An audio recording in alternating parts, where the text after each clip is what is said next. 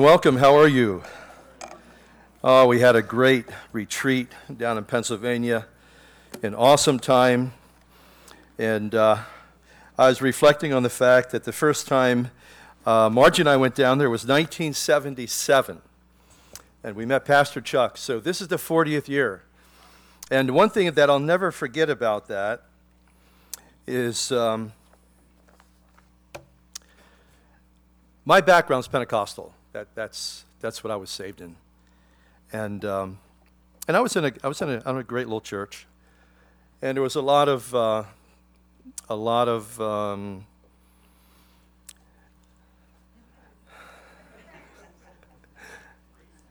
experiential type emphasis, and I can remember watching people get prayed on and fall over, and getting prayer all the time, different people for the gift of tongues. And I used to, it's a God thing. God has to do that in your life.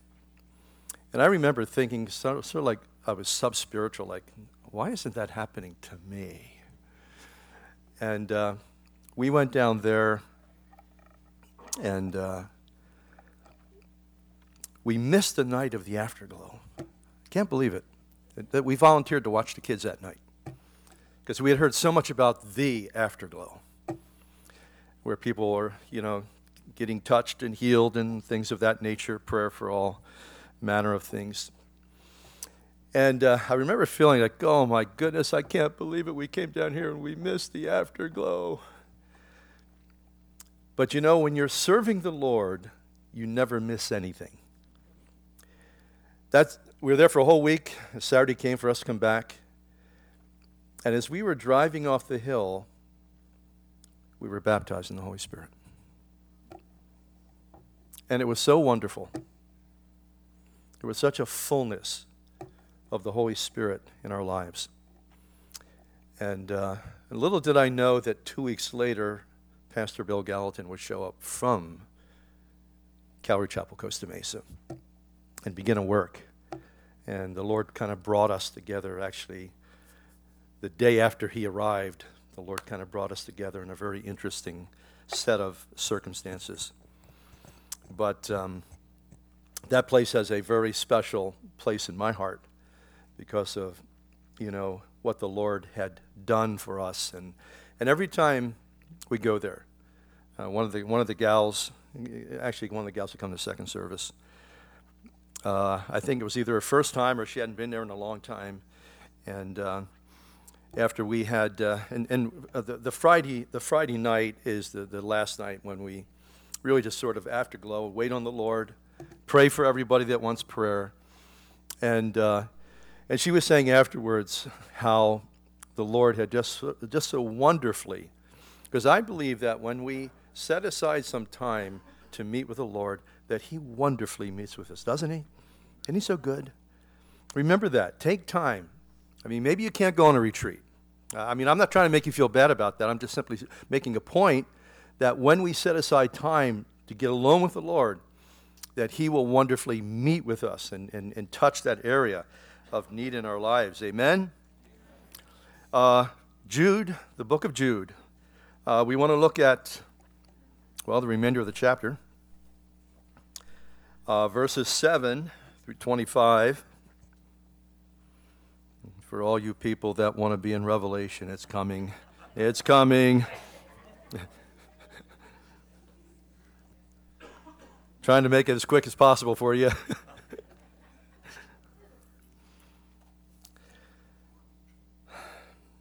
Verse 7.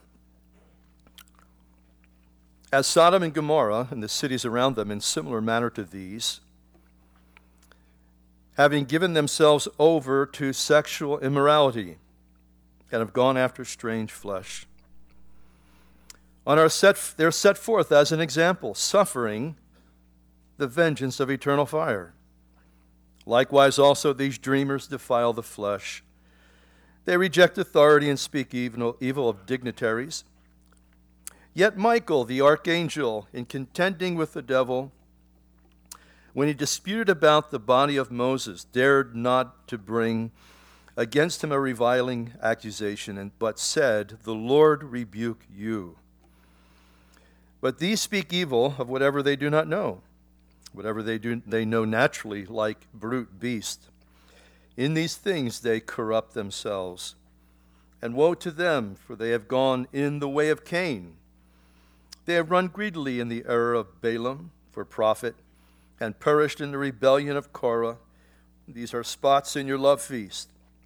While they feast with you without fear, serving only themselves, they are clouds without water, and carried about by the winds, late autumn trees without fruit, twice dead, plucked up by the roots.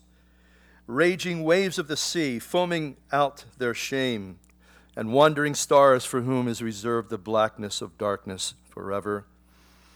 Now Enoch, the seventh from Adam, he prophesied about these men also, saying, "Behold, the Lord comes with 10,000s of his saints, and he comes to execute judgment on all and convict all of their ungodly deeds which they have committed in an ungodly way, and all of the harsh things that these are which ungodly sinners have spoken against him.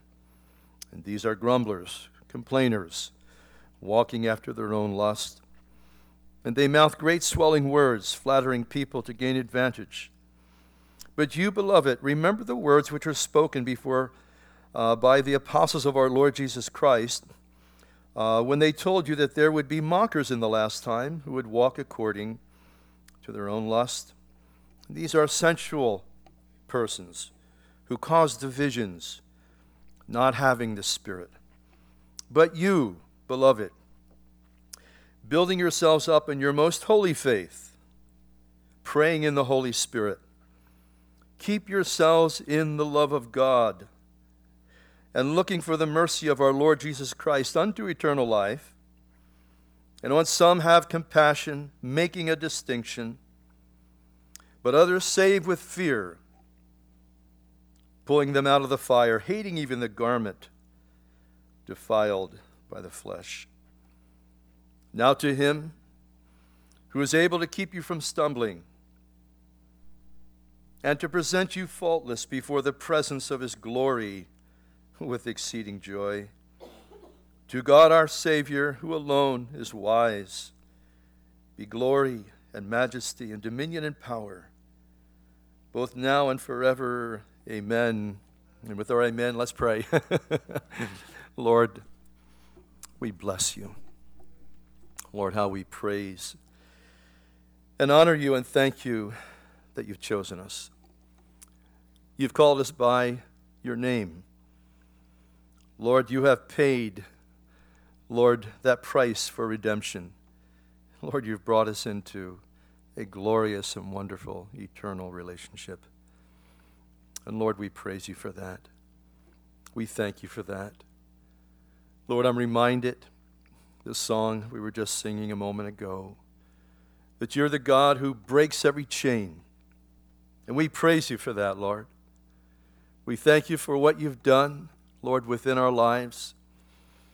And Lord, you not only broken chains initially, you continue to break chains. Lord, we thank you that there is power, wonderful power, in the blessed name of our Lord and Savior, Jesus Christ. And Lord, we honor you today. We invite you today as our Savior, as our shepherd, Lord, as the one who emancipated us, that you would come, Lord, and speak your word once again. Lord, take these words, which are your words, and Lord, speak them into our lives, into our hearts. Lord, we thank you that, Lord, you not only speak to us, Lord, presently about the matters of our life, but Lord, you speak to us. You warn us about the future.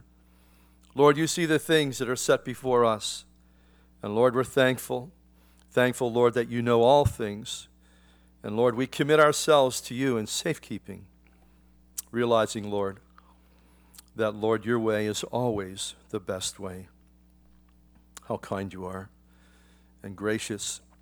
So, Lord, we pray that you would speak to our hearts this morning in a fresh way.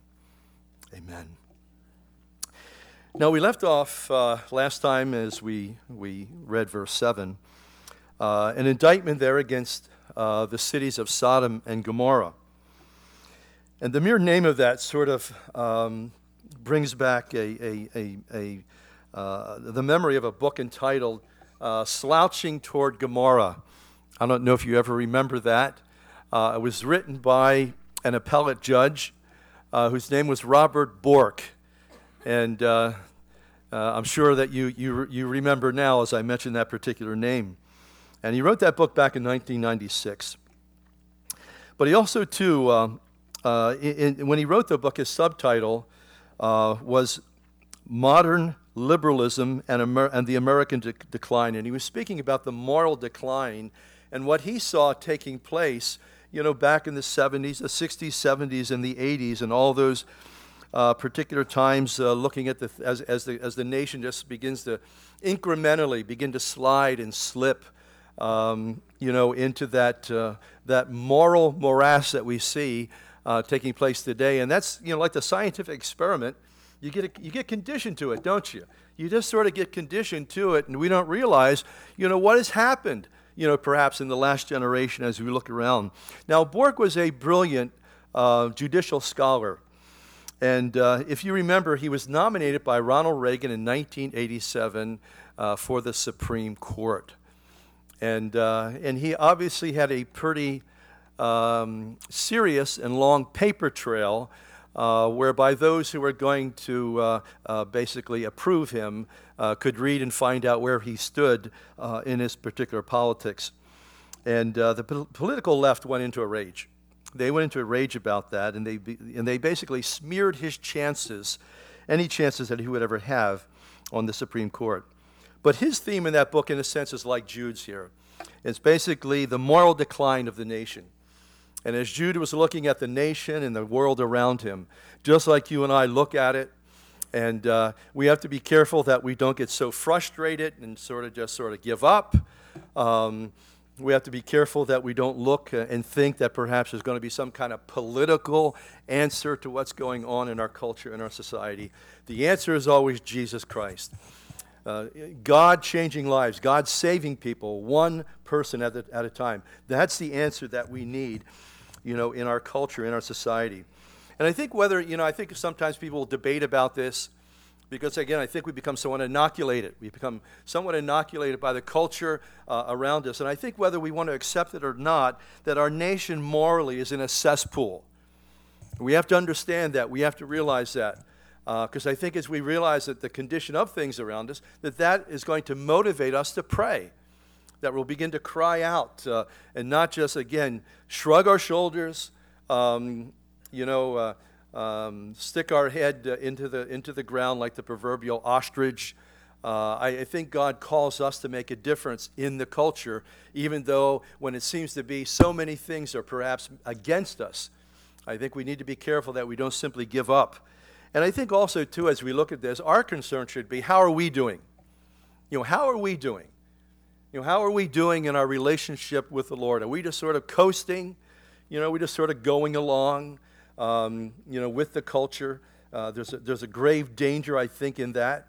I think that we need to push back. And I think that God will give us wisdom on how to do that. Because remember, Jude has been talking about here the importance of how we contend. We're supposed to contend for the faith. That is something that the church has always been called to. And even if perhaps it may cost us to do something, we need to be ready to do that. I was just reading Eric Metaxas' latest book here, Martin Luther, and it's a biography on Martin Luther. And Luther, many of you know that we talk about Lutheranism and the birth of the Reformation and Protestantism and all that. Well, he was a Catholic monk. And he saw the corruption, the tremendous corruption, the religious corruption that was in the Catholic Church and Christianity at that particular time, and he stood against it. And it came down to this one thing where it was basically him against the Pope and all, the might and power of the Catholic Church. And he was called upon to go to this conference that was called the Diet of Worms. And so he goes there, but also too he realized that somebody set him up to kill him. And yet, as Luther went there, he basically made a stand, and God honored it. And God will honor, the stand that you and I have to make. It may cost us something, but nevertheless, it's important that God calls you and I, not just certain individuals. We may see certain individuals who are maybe more high profile than we are, but nevertheless, he calls us to really contend for the faith in our circles, wherever it is that we have an opportunity to defend the gospel. You remember what Paul said in Romans chapter 1, I am not ashamed of the gospel of Jesus Christ. I was just listening to a song yesterday. I don't know, was it Newsboys or one of those on Christian radio?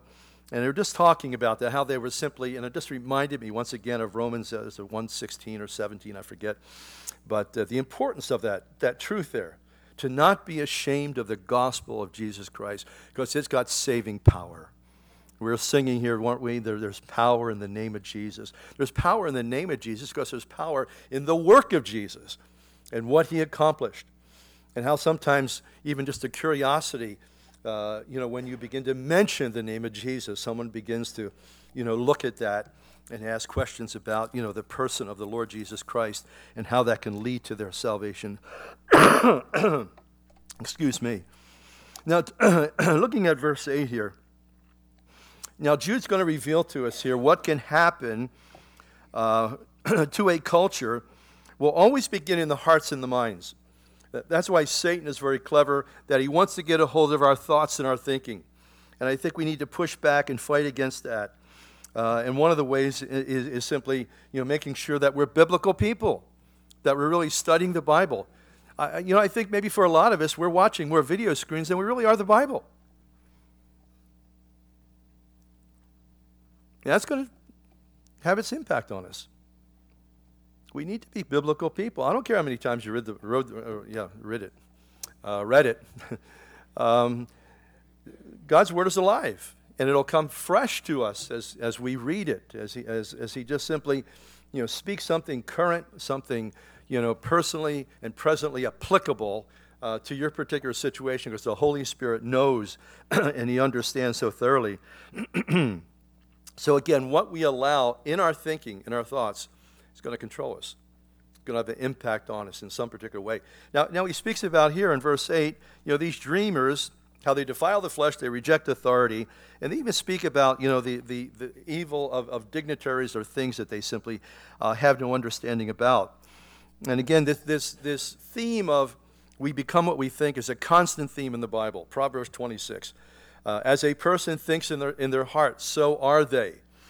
Jesus said, out of the heart, comes murder, fornication, adultery, all kinds of hatred that comes out of the human heart. In other words, when the Bible speaks of the heart, it speaks about the mind, the will, and the emotions. And so what we keep in our mind is so vital, so important. Remember Paul said over in Philippians chapter 4, he said, think upon things that are good, that are true, that are lovely. Because again, whatever it is that we allow in the gate, of our eyes, and we begin to think over it time and time again, that is going to have an infectious impact upon our lives.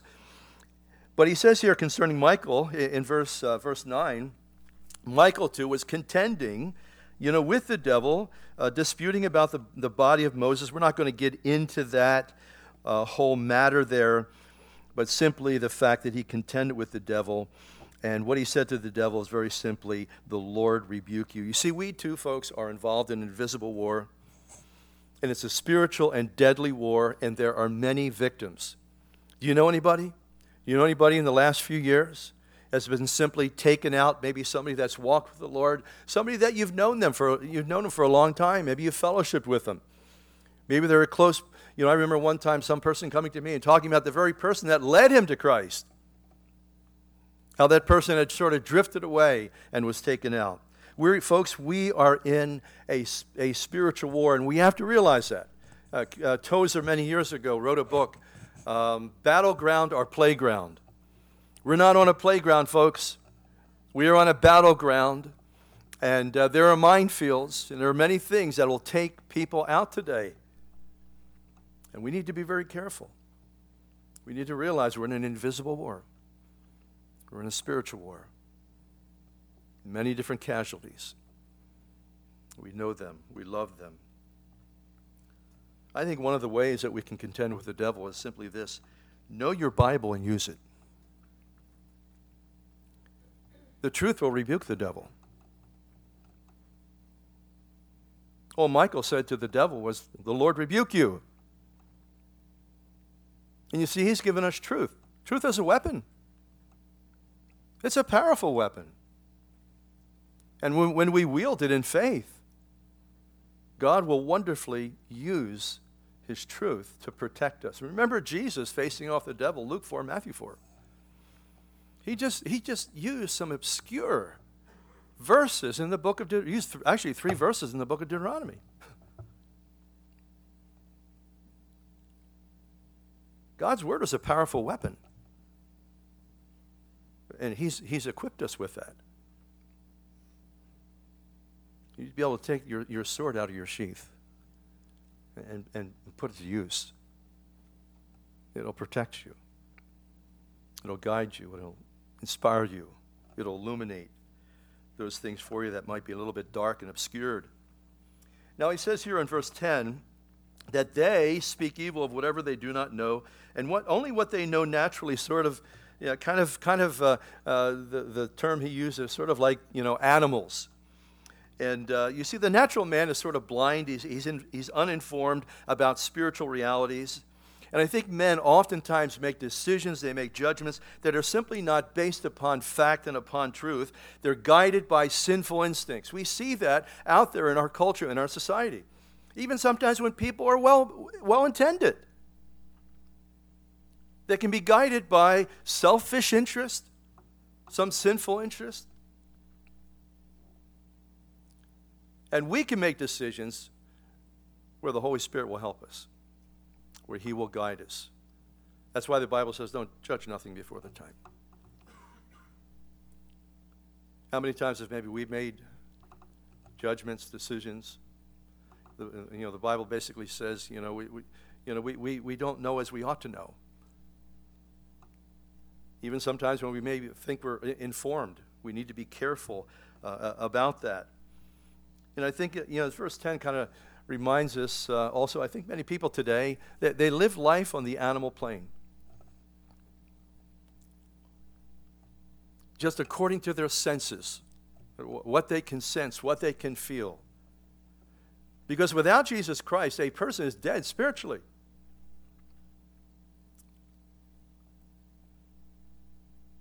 They can't really perceive. When Christ comes into your life, there's a whole dimension there. We talk about the senses. Seeing, hearing, speaking. But when you come to Christ, all of a sudden, there's a whole dimension that is opened up for you and me. And it's a spiritual dimension. And you're able to look at a situation from a whole different perspective than the unregenerate mind, the person who's unsaved. That's why the Bible says, don't go to counsel for the ungodly. They're deficient. They can't really help you spiritually. Sometimes I've heard of Christians, going to a secular psychologist and psychiatrist for their $200 an hour.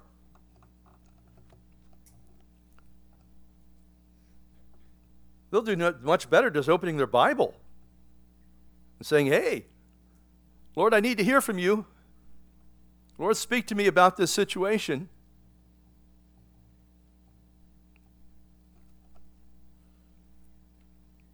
The animal life is eating, sleeping, playing.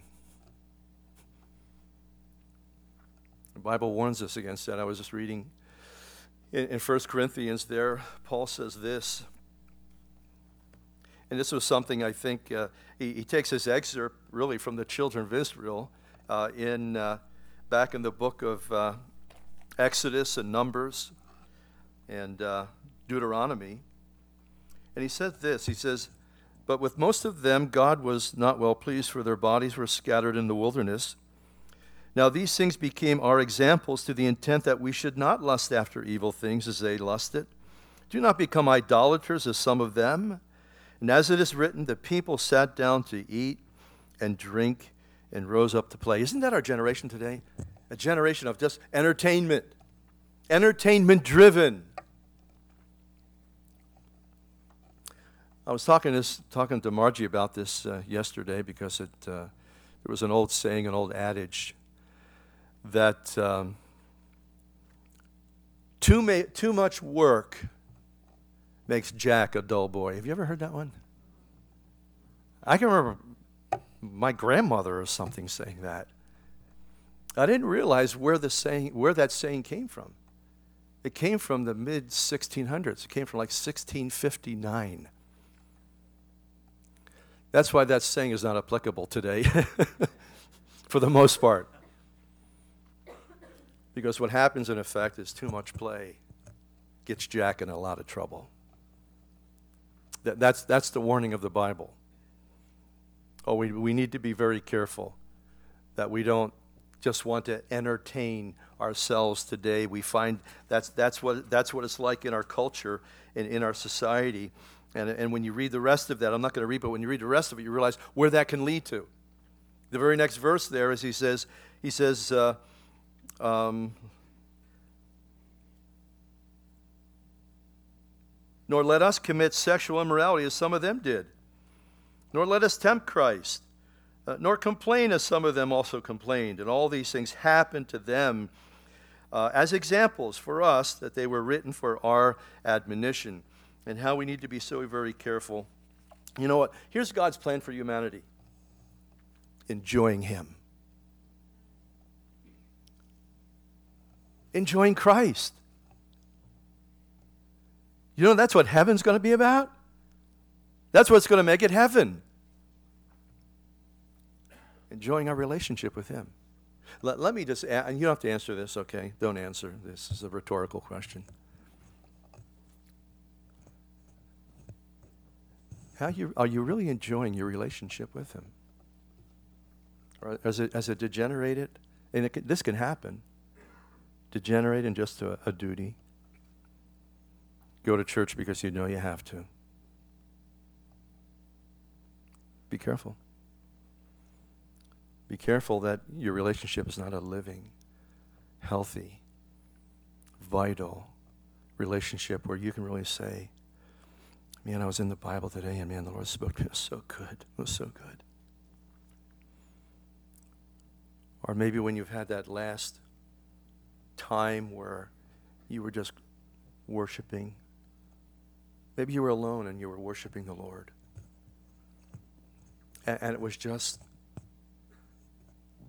it just ministered to you. You just so enjoyed it. He has saved us that we might come into a relationship where we're enjoying Him. And if that ain't happening for us, I think we need to ask ourselves some questions.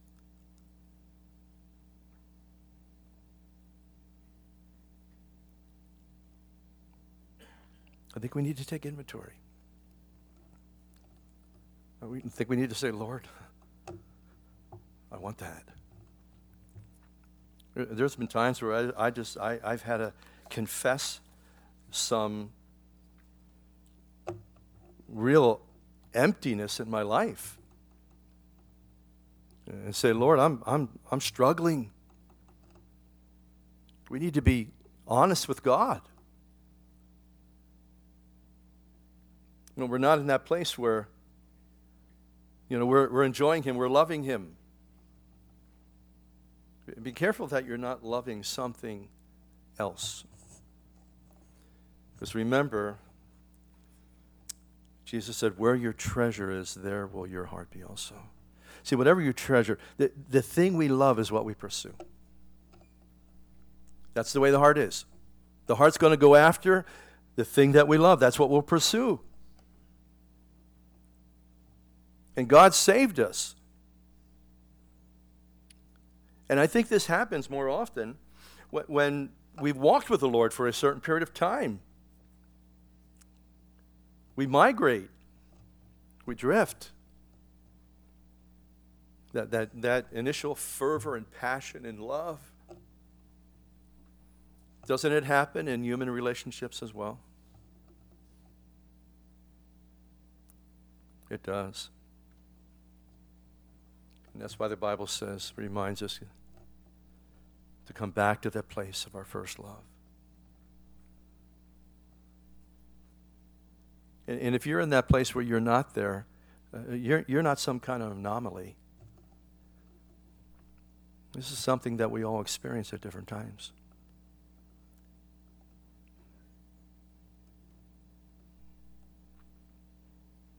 And maybe even as I'm sharing this morning, he's wooing you to come back. Now, in verse 11, he illustrates his point with three famous men. He's saying, woe to them, and he makes these illustrations. He speaks about the way of Cain, the of Balaam, and the rebellion of Korah. Now, Cain was a violent person with a religious veneer. That's who simply Cain was. He was the first murderer in the Bible. And the thing about Cain is God spoke to him personally, taught him, and instructed him. Yet in the end, he disbelieved God's word and rejected it. He was just a guy that had a religious veneer. Because here's the thing about having a religious veneer. Nothing changes underneath it. The nature doesn't change. See, he saves us to save us from ourselves. That's why I say salvation is always threefold. First of all, he saves us from hell. Saves us eternally. But secondly, he saves us from ourselves. I hope that doesn't offend you.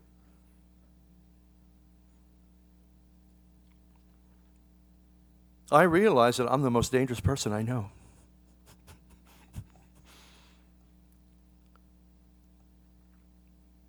Because I can make choices and decisions for me that nobody else can make. And those decisions, they can take me in the wrong direction. I love that song, I Need Thee Every Hour. I'm adding a new verse to that. I need thee every minute.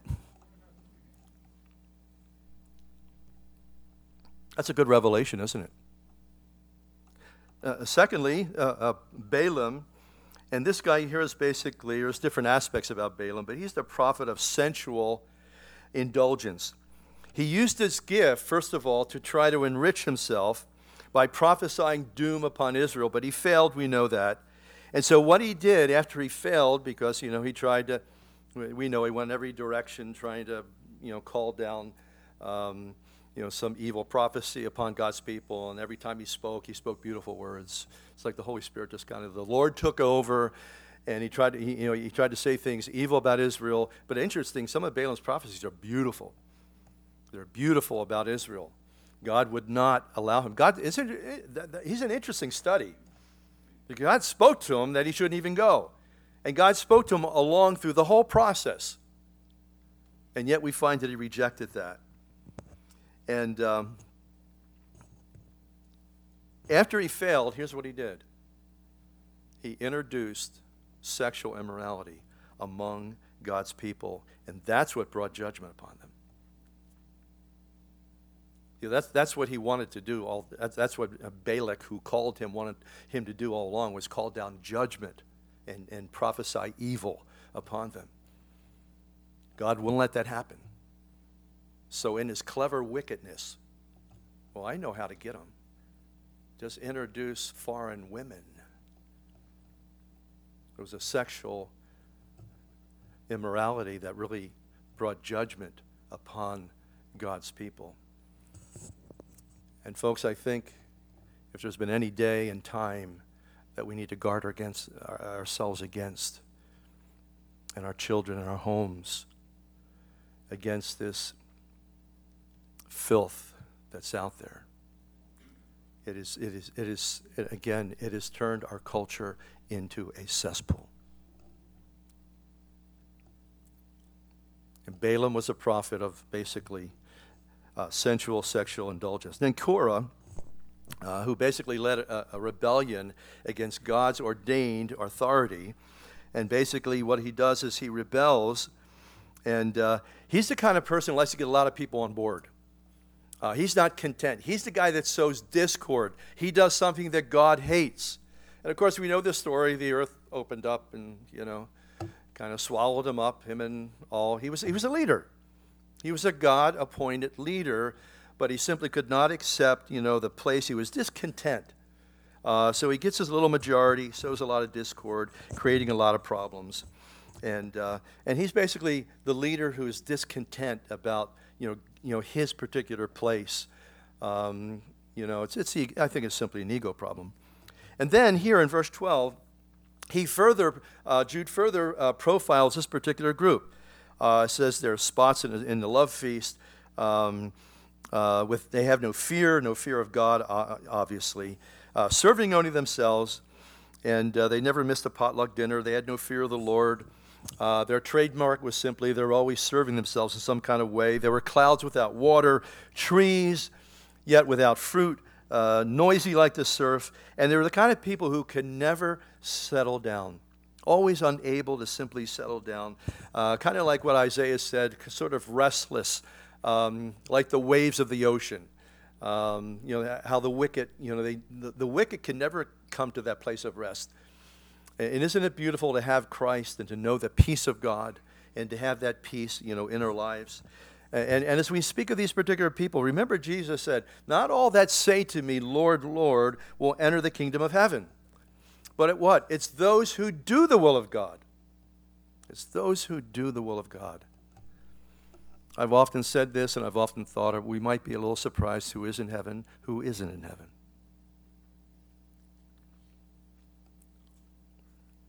It might surprise us. It might shock us. And then here, he takes a page there from Genesis, looking at, and I will call him the prophet Enoch, because he prophesied. He was a prophet. And he says basically, behold, the Lord comes. His greater point here in this, simply this, the Lord is coming. The Lord is coming. He wrote this message 2,000 years ago.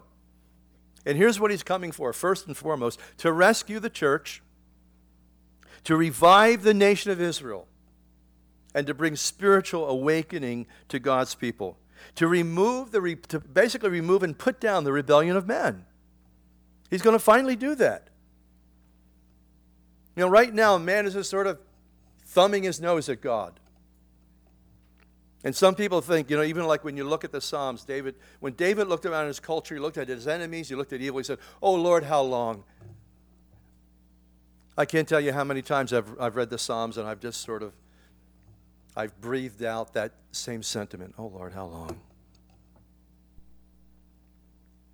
Folks, the Lord is coming. We were singing it.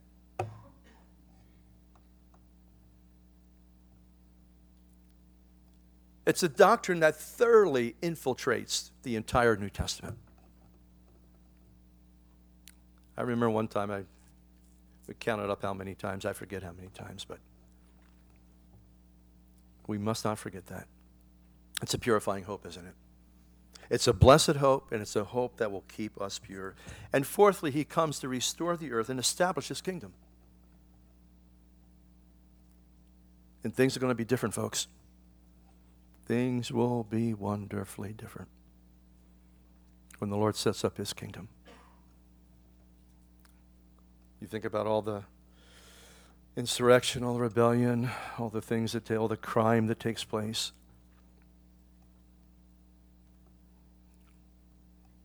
Will be no more. The world will be a safe place. The king will be on his throne. And this also, too, is why the cross is absolutely critical and important. Because you see, Jesus takes our judgment. He took our condemnation.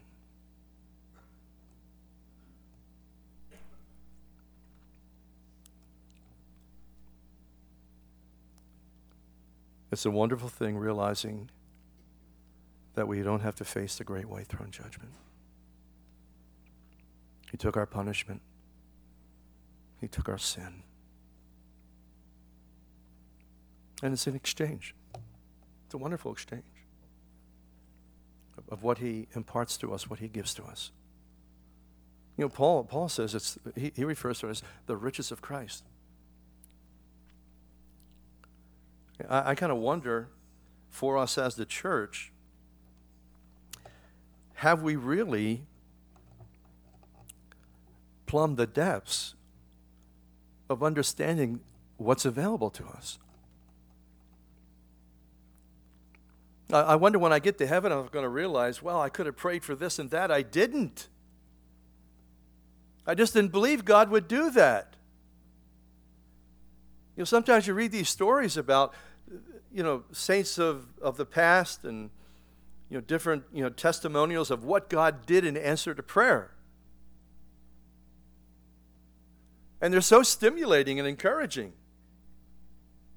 But oftentimes when it comes to us, we think, oh, I don't think he can do that.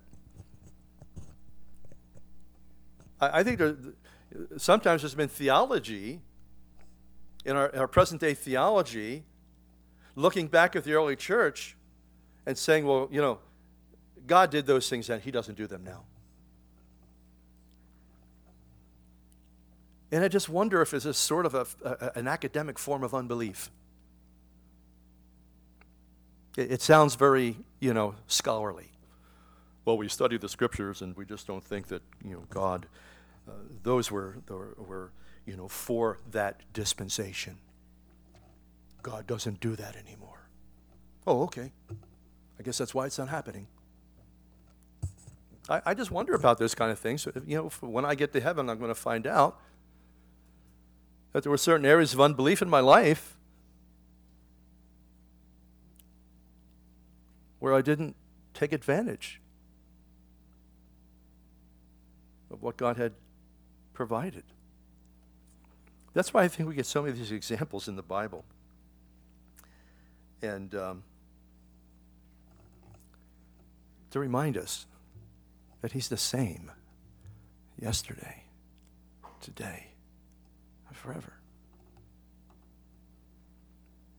He's still a miracle-working God. Have you ever prayed for a miracle? Have you ever had one?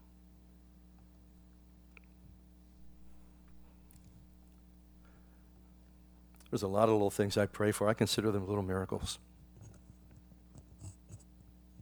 Just little miracles. God's intervention. God turning a situation around that could have been tragic. See, he wants us to believe that he can do that. He wants us to believe that.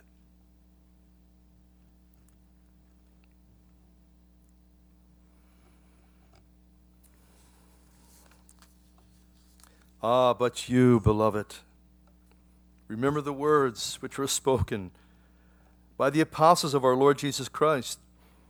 And I think in the foremost way, he's reminding us here to stay close to apostolic teaching. Hey, I enjoy the Old Testament, but apostolic teaching is simply this.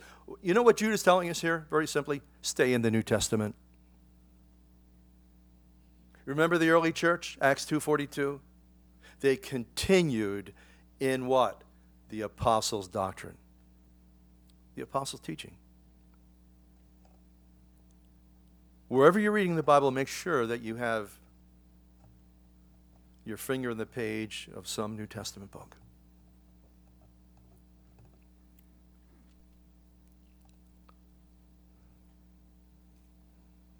It'll encourage you. It'll strengthen you.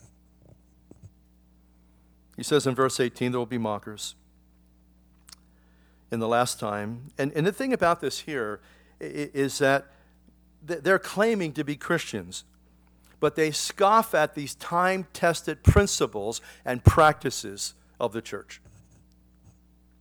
That's why be careful of new things, new doctrines, new teachings coming along that maybe you've never heard about before.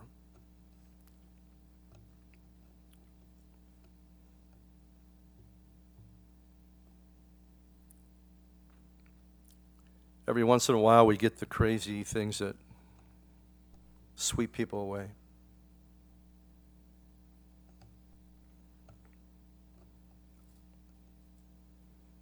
I remember the doctrine about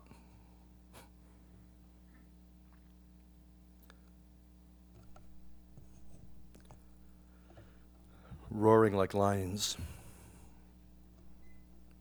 And it kind of swept through the churches. Just crazy things.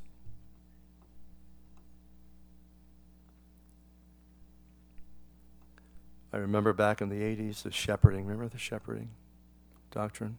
So many people got hurt in that thing. Oh, my goodness. It was so devastating. Jesus said, we'll know the truth, and the truth will set us free. The truth will keep us free.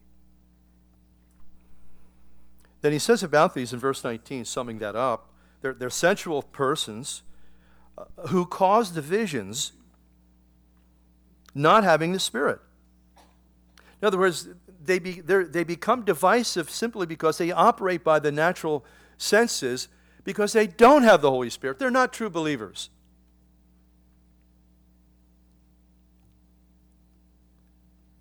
And that might shock us. But I think the end result of someone's life is going to prove that, isn't it? Now, I remember when I got saved, there were a number of people there in the mix. And remember, Jesus did say the church would become like that. It would become like this giant tree that would grow up, the mustard seed that would grow up and become a tree. That was abnormal. The point Jesus was making, that's abnormal because mustard seeds don't grow in the trees. But he said the church will be like, the kingdom of heaven will be like this. The church will be like that. And then the fowls of the air would come and roost in it.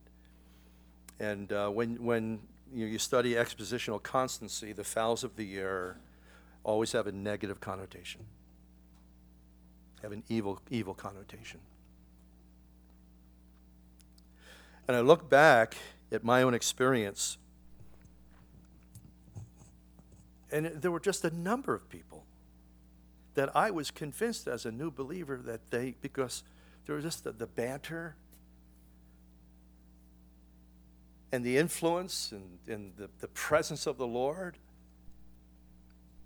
And yet, it's been 40-some years for me, and I've seen the end result of some of these lives, leaving the church and going into goofy cults and things of that particular nature.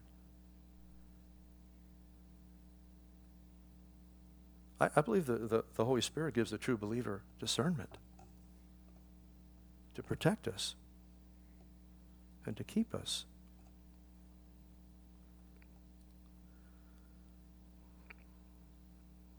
These people did not have the Holy Spirit.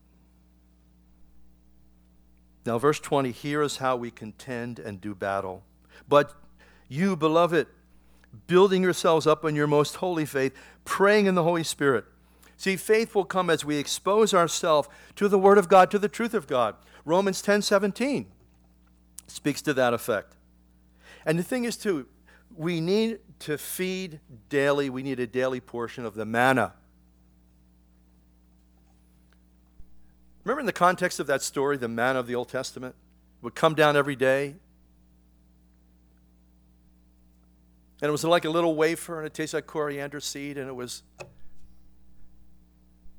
But you only got it for that day. If you tried to eat yesterday's portion, it was full of worms. And I think there's a little truth there. You need that daily portion each and every day. You cannot not read the Bible all week long and say, well, on the seventh day, I'm going to catch up. Sorry. It just doesn't work that way. Just like the saints of old, you need that portion of manna each and every day. That's how you're going to build your faith up. Somebody once said, one week 7 days without the Bible makes 1 week. And you get the import of that.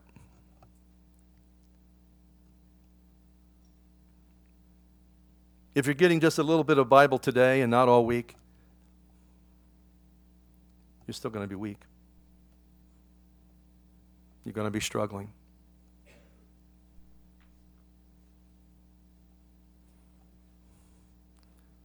How many of us actually miss a meal during the week? As I look around, I don't think too many of you guys are missing a meal. I'm not either, okay? I'm not either. I'm with you.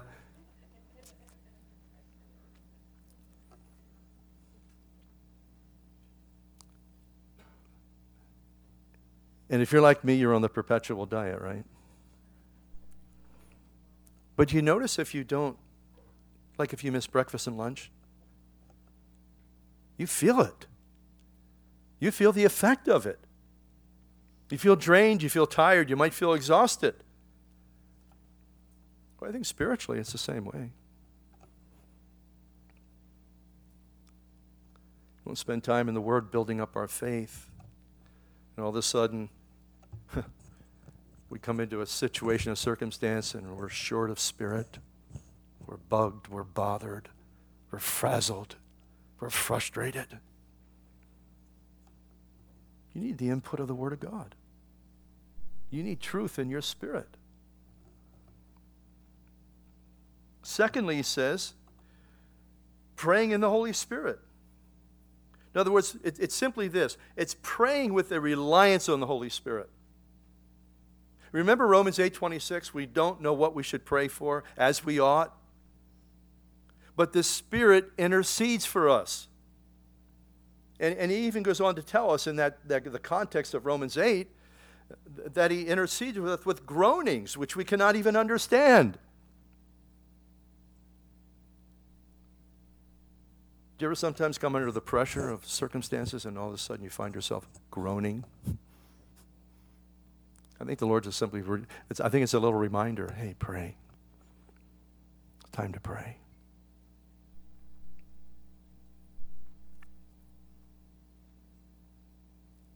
We have a bunch of folks. A lot of them pray on Tuesday night. And every night we're at the castle. And I want to tell you, I am so blessed about that because they don't get any encouragement from me to do it. Which I'm glad it's happening. I'm glad it's happening without me pushing them to do it. And every night, and this has been going on for a couple years, every night at the castle, they draw aside after the teaching and after the fellowship, sometime around 9:30 at night, and they go into prayer. I'm thinking, wow, that is so awesome, Lord.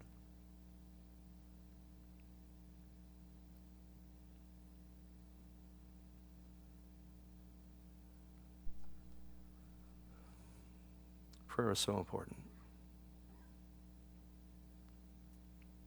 It is so important to our spiritual life, to the life of the church.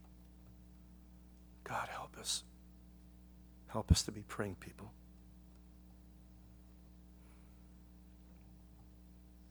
Verse 21, I think the third thing here of how to contend, how to do battle. He concludes here with a call to love. Keep yourselves in the love of God. Remember Paul? It said of Paul that he was compelled by the love of Christ. You need the love of God in your life. Because if you don't, you're going to find yourself getting angry at all the things that are taking place. Before you know it, you'll just be angry at those homosexuals because of all the pressure they're putting politically. And that's the wrong tack. You know what we need to do with homosexuals? We need to love them. Because you know what? That's what they're looking for. And that's what they didn't get. Part of that whole Oftentimes, and again, homosexuality, like many other things, issues like it's not a simple matter. It's a complicated. There's many different issues involved in it. But like one of them is in homosexuality is that so many people have grown up in a dysfunctional home where they've not got the love of a father or maybe the love of a mother.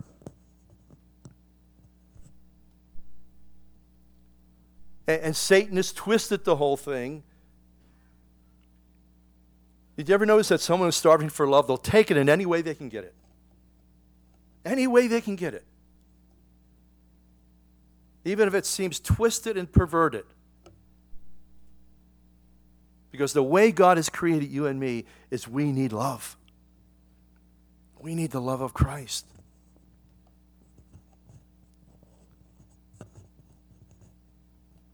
That's why the Bible speaks so much about love, and God says, I am love. God is love. We need to keep reading 1 Corinthians 13 over and over again, how vital, how important it is. Here, listen to a couple verses here. Love suffers long, is kind. Love does not envy. Love does not parade itself. It's not puffed up. Love does not rejoice in iniquity, but rejoices in the truth. Love bears all things. It believes all things without being naive. It hopes all things, endures all things. Love never fails. But love doesn't come to us naturally. It comes to us supernaturally.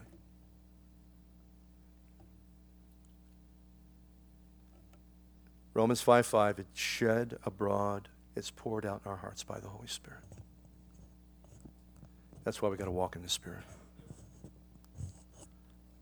It's a beautiful, spontaneous thing that God will do and pour through your life. Because why? You're trusting Him. You're walking in the Spirit. Keep yourselves in the love of God and looking for the mercy of our Lord Jesus Christ unto eternal life. Remember, Jesus said, blessed are the merciful. They shall obtain mercy. Oh, be careful that you don't become critical and opinionated. Too easy to do that. Blessed are the merciful. They shall receive mercy. Now he says, on some have compassion, making a distinction. On others save with fear, pulling them out of the fire, hating even the garment that is spotted or defiled by the flesh. And of course, there are some people that I guess they need to be hung over the flames. And